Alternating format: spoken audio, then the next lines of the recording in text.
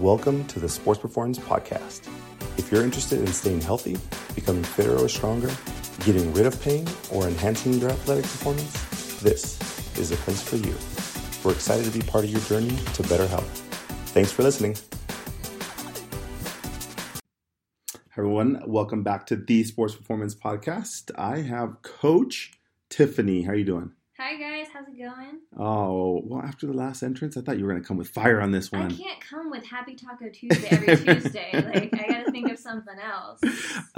Today we have a great topic brought out by, I think, conversations with clients, but Coach Tiffany wanted to address this because these apply to both rehab, performance, all of the above, and sometimes I think if you've ever been training in a gym or any type of workout atmosphere, you're always trying to figure out what are the best ways for me to work out. Some people do a push-pull, they do legs, they do upper body, or if you're like Dr. Melanie, you just do biceps all day. All day. So we wanted to give you a different approach and just variations that you can apply to keep yourself strong, healthy, and just moving well overall. So today we are bringing you 6, not 5, not 4, 6 foundational movements to keep you strong and healthy. Movement patterns, I should say. So, Coach Tiffany, start it off. What do you have for me?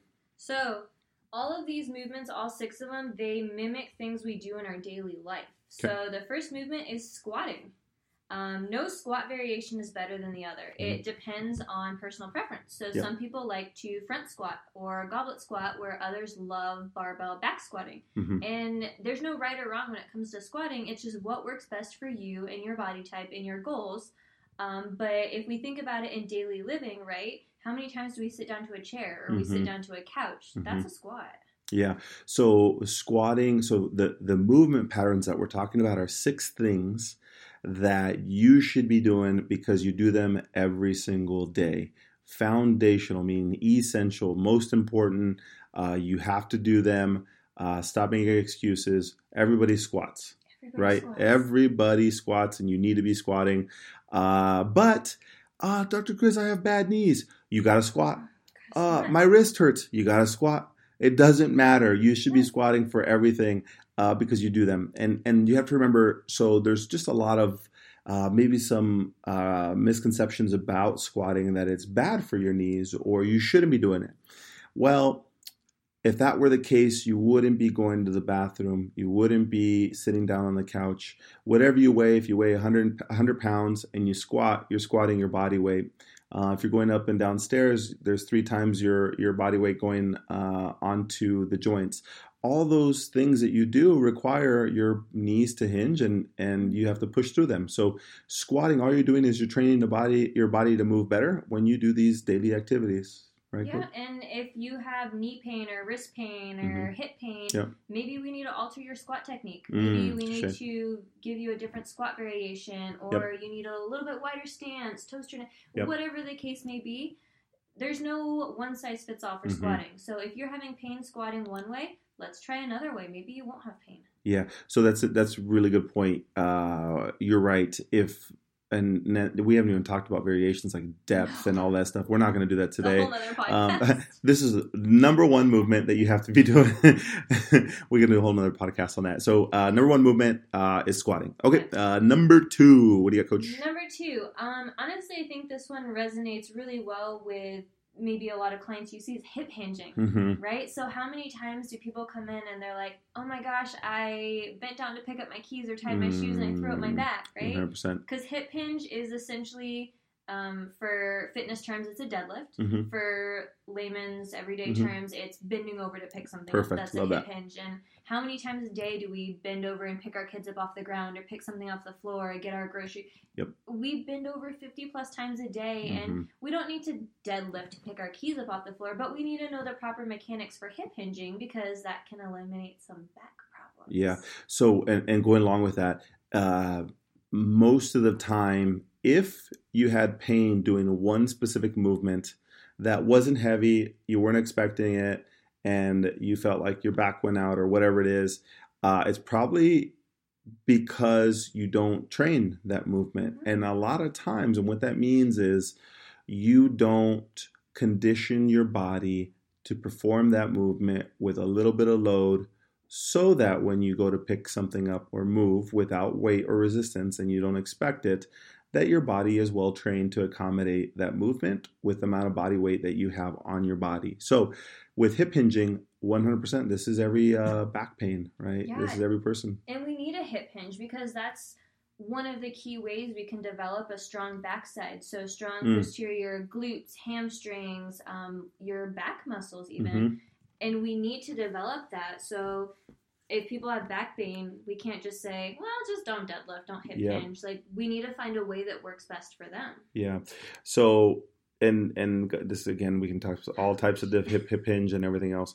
But if you got back pain, we had a recent podcast on why every person who has back pain should be doing one movement in particular, and that is deadlifting, which is hip hinging. So pretty essential. Hip hinge is definitely, it's different than squatting. It's a different variation. So we have squatting number 1, hip hinging number 2. Coach, what do you have for number 3? All right, last lower body exercise is a lunge.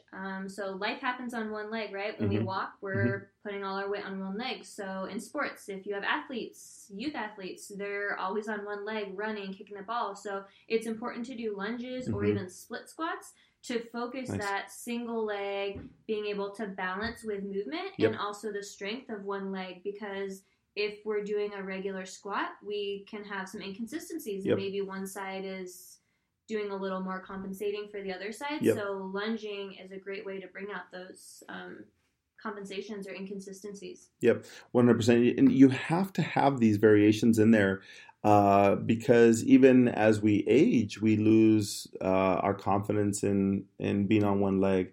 And I get numerous people here, and I would even say it starts happening around 40. You don't feel so confident on one leg. You twist an ankle or you do a silly fall because you weren't looking down, and it's not coincidence. I mean, life is definitely happening to you right around there. So you basically have to train what you don't feel comfortable in is a really good concept for you guys to take away from this podcast. And, an easy test for you guys, if you're not driving, don't do this if you're driving. If you're sitting down or standing, whatever you're doing, listening to this podcast, I want you to stand on one leg. And you're going to try and stand on one leg, put your hands on your hips. And then what you're going to do is you're going to close your eyes. Ooh. And you're going to see how many seconds you feel comfortable on one leg with your eyes closed before you have to use your hands or your legs to kind of touch down and put the other leg down. Then you're going to do the opposite leg. Eyes open, hands on the hips, then eyes closed, and see what the difference is. And a lot of you will see that you're very different on one side or the other. And try that numerous times. And the thing is, you just don't have a really good sense of balance. And the hip hinging the lunging puts you in a good position where you need to test one leg versus another and strengthen them. So for multiple reasons, the lunge is very good. Okay. Tiffany, number 4, what do you got? All right, let's talk some upper body. So number 4 is pushing. And there's 2 variations to pushing. We can do what we call a horizontal push. So a push-up, which easier said than done. Bench press. Oh, I love bench press. Everybody loves bench press. Life. And a vertical push. So like an overhead press. Okay. And honestly, push-ups, they are hard. We need strong shoulders, upper back, and chest muscles. And it's not an easy feat to do push-ups. But how many times are we laying on the floor playing with our kids and we push 100%. Ourselves off the floor? That's almost an everyday movement for most parents.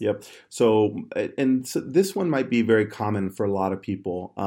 But this might be different in the style that you train. For some people, they might do...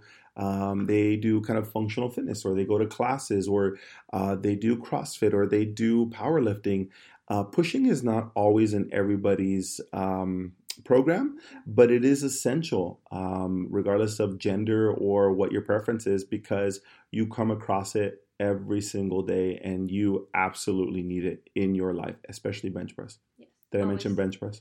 You got to do bench press on Mondays. Only on Mondays, and you got to do only flat bench for 1 hour. All right, number 5. Tiffany, what do you got for me? Number 5 is upper body pulling. So same concept. We can do what we call vertical pulling, so that's a pull-up. Mm-hmm. We can also do horizontal pulling, maybe a bench-supported row, Mm-hmm. dumbbell Okay. row. Pulling is actually really important and a little bit underrated when it comes to office employees Yep. that sit in front of a computer all day. Mm. We tend to maybe slouch forward a little bit at our desk, and we need those strong back muscles to pull our shoulders back Yep. into proper posture and counteract all that computer work. Yeah, so pulling is I would say this is in general less common and not part of every single person's regimen. Because naturally you don't have to pull in life as much, in theory, right? Unless you do lawn mowing for a living, right? Like when do you pull that much? And so pull-ups can be challenging for a lot of people if you don't feel comfortable or as confident with your upper body strength. But pulling is very, very important and absolutely necessary. The reason why we're saying this is because if you looked at somebody who is well-rounded, decreases the risk of injury, moves efficiently, has a well-balanced routine, and is able to do a lot of movements at the drop of a hat. And that's somebody who is able to do a lot of these movements on a regular basis without issues. And so if you're listening and you're like, well, I don't do one of those, I don't do the other one, then you need to integrate these things because it just puts you up for inefficient movement, which equates to you're wasting energy, you're increasing your risk for injury, and you just don't have a well-balanced. It's like not having a fruit or enough protein or whatever it is, or water in your balanced diet, and all are essential. Yeah. Not one more than the other. You have to do a little bit of everything. Our body likes equal and balance. So if we're doing bench press all day, every day, we gotta do a little bit of some pull-ups or some rows or some lat pull-downs. We need to even that out. Darn it! So I definitely have to include more bench press in my life. Yeah. So. The last one. What do you got for me, Tiffany? The last one. This is a whole body movement, and again, this is actually really, really underrated. Okay. Carries. What does that mean? So, how many times do you carry something heavy? Oh. Whether it's your kid. Touche. The turkey on Thanksgiving Day from the oven to the table. I like that. Your groceries. Ooh, that one makes more sense to me. Because we only want one trip, right? Groceries on one trip. Yes. So carries. These are a very simple functional movement that works our whole body, and primarily it works the stabilizing muscles in our core that protect our spine. And our low back, our hips, our glutes, everything is engaged, and there are multiple ways to do carries. There's so many different variations. But it allows our body to move and walk with weight. So our body is able to transfer load and force from our upper body to our lower body while being safe. I think you're right, actually. Besides like a walking lunge, a lot of these movements require you to be stationary, right? There's not a lot of transfer from one leg to another. Yeah, because a squat, you stay still. A hip hinge, you're likely staying still. A push-up, you're staying still. A pull-up, you're staying still. Yeah. A carry is one of the main movements that you're transferring all this weight onto one leg, then onto another leg, and having to balance yourself. So this is a great core exercise for a lot of people. Absolutely. Especially, okay, so now wait, we can dive into this. Okay, so does this assume 2 arms are carrying something or 1? Oh, there's so many variations. So we can start with 2 arms. Okay. Weight in each arm, even weight in each arm. Say a 30-pound dumbbell, a weight that you can safely carry with good posture. Okay. Once we feel efficient at that, we want to maybe tax our obliques and our core a little more. We only hold weight in one hand. Got it. Or maybe we're uneven. So we have, say, 30 pounds in one hand, 15 in the other. We're doing an uneven carry. You can do a waiter-style carry if you've ever seen waiters or waitresses holding the tray up by their shoulder. Yes. Full overhead carries. There's a whole other podcast of carry variations. Yeah, so essentially we just want to better prepare you for everyday tasks such as, let me try and go through this. Carrying groceries, pulling the string on a lawnmower, pushing Pushing the lawnmower. I was going to say pushing yourself away from the table so you don't eat that last little plate. Mm-hmm. Lunging. I got nothing on lunging. Hip hinging to pick something off the ground, and squatting to go onto the couch or get into the car. All of these are everyday movements that you do that actually, you're right. As we go through this is where a lot of people hurt themselves on a lot of these variations. Daily activities. Yeah. Not in the gym. They hurt themselves tying their shoe, picking their kid up off the floor. Yeah. Yeah. So these are actually, when we tie that all together, these are very essential. And we're not just saying that you should do them one time. We're saying that you should integrate them as part of your routine that you use to work out or your style of fitness. That's all we are saying. So those are the 6 movement patterns to keep you strong and healthy. And yes, we did mention bench press. So you're welcome for all those ladies and gentlemen who enjoy that particular movement. So again, these are all things that we talk to our clients at Sports Performance about. And whether you're doing kind of fitness and performance training with Coach Tiffany, or you're on the rehab side or massage side, it's the same conversations because when we have clients come in and they come in to us with pain, stiffness, aches, and tightness, the same conversations need to be had about why it occurred. We're not just looking to get you out of pain, because we understand that does happen to everybody. The most important part is keeping you moving and keeping you literally strong and healthy, because the day that you have an ache or a pain that limits you from moving, you're instinctively going to stop doing it. And that will be the worst day to start this whole onslaught of things that will ensue afterwards. So we use this as a preventative measure to train the movements that potentially could cause you more pain. Absolutely. So, on behalf of the team at Sports Performance, we really hope that you include these things on a regular basis. If you are, awesome. You've probably talked to us in the past, or you do this on your own, and really excited about that. For people who are new to this, just know that these are conversations that you should be having with the people that you're seeing. If not, then you need to find a group or a person or a team that can help you with these things, so that way it doesn't limit your fitness goals and everything that you do, and really keeping your body as strong and resilient as possible. So on behalf of the team, we'll see you on the next episode. See you guys. Bye. Thanks for tuning in to the Sports Performance Podcast. If you enjoy our content, help us help others by giving us a 5-star review.